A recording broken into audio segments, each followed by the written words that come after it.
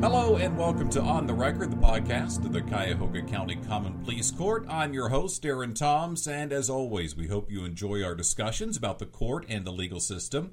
Today, we're talking to Paul Clodor, Executive Director of Court Community Service, which helps people to complete their court-ordered community service hours. Paul, hello. Thank you for taking the time to talk with us. Thank you for having us as part of your podcast series. We'll start with the easy question. What is CCS and how does this work? Well, CCS stands for Court Community Service, and we are a nonprofit agency. We were founded in 1985, all of 33 years ago, and our sole purpose is to create a program that provides a community service option for the courts in Cuyahoga County. We provide a system where we place individuals that have been sentenced by the courts to perform community service work.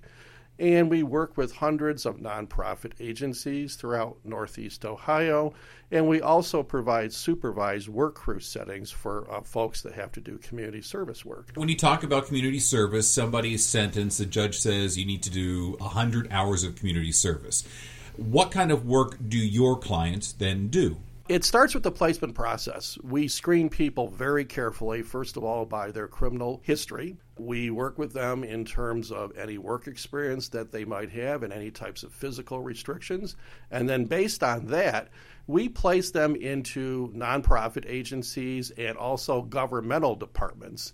Typical projects might be, say, working at a food bank, helping in a homeless shelter, helping at a thrift store, churches, working for local development corporations, doing cleanup programs, different types of community garden programs.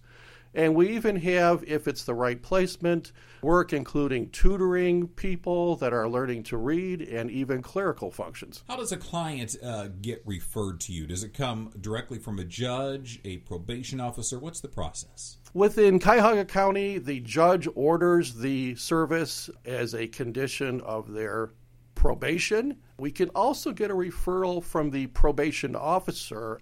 Those situations would include people that aren't able to pay fines and court costs and fees. And also the court has a sanctions program where the officer can sanction an individual up to a certain number of days of supervised community service work.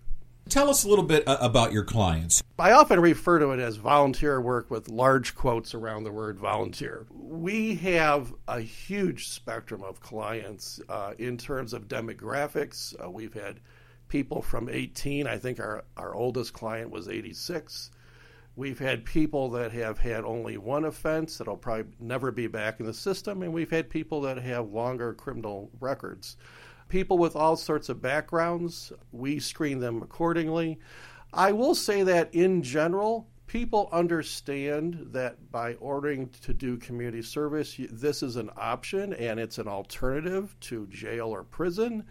It's also an alternative to some fines and court costs. So in general, people get it.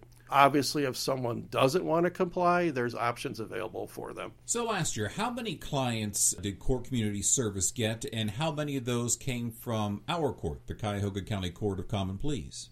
We had approximately 8,000 clients total, and about half of those, around 4,000, came from Cuyahoga County Common Pleas Court. In looking over your annual report, I noticed that about as many people failed to complete the program as those that do complete it. So what are the most common reasons for somebody to be terminated from the program or not complete it? Darren, the most common reason is people think it's going to go away, so they don't contact us, they don't come into the office to get the opportunity to be able to comply.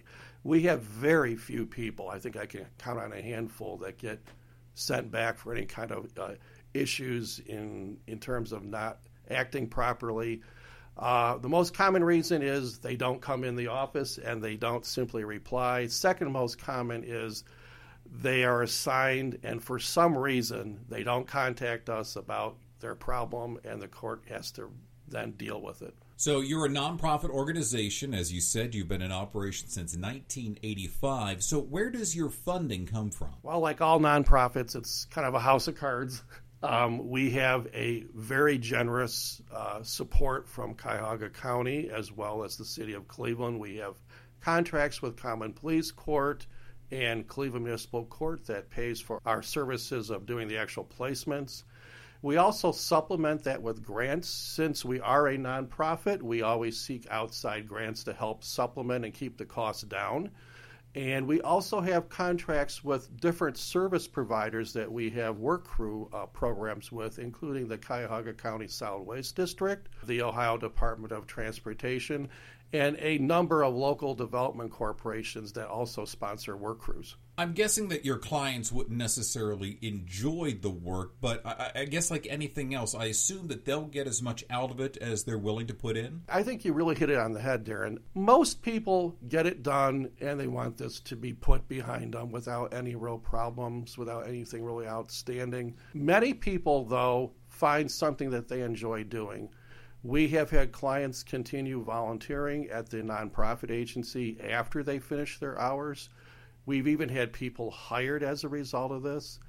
I've personally gone out with crews, working side by side with them on different projects, and it always surprises me what good work people do. I think when people feel appreciated, they feel as though they're valued and that they are doing something to help others. People do definitely respond positively to that. I think that goes to something that we often try to tell people when they visit the court or we go to visit them. I tell them that people that end up in our court are not necessarily bad people. These are people that may have made a poor choice, and now they are just dealing with the consequences, much as when you're a kid, you get in trouble with your parent, you get punished. So, like you said, I imagine there are a lot of people who are good people. They're like, okay, I have to do this. I'm going to give it the best I have. I think that overwhelmingly describes the majority of our clients. Most people want to find a way to pay back for what they did and be able to resolve this, not just for the court, but like also for themselves. And this helps to resolve the situation. It helps them do something positive at the same time.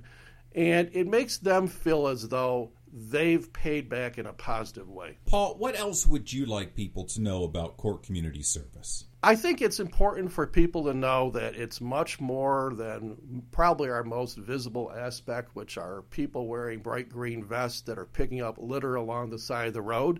That is a very important function of what we do, but it's much more. We work with hundreds of nonprofits throughout Northeast Ohio. It's a very flexible program. We can work with all types of people.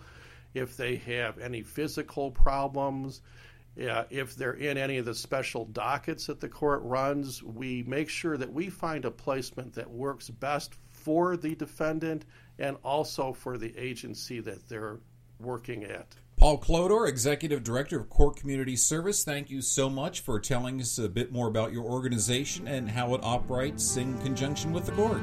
Thank you, Darren.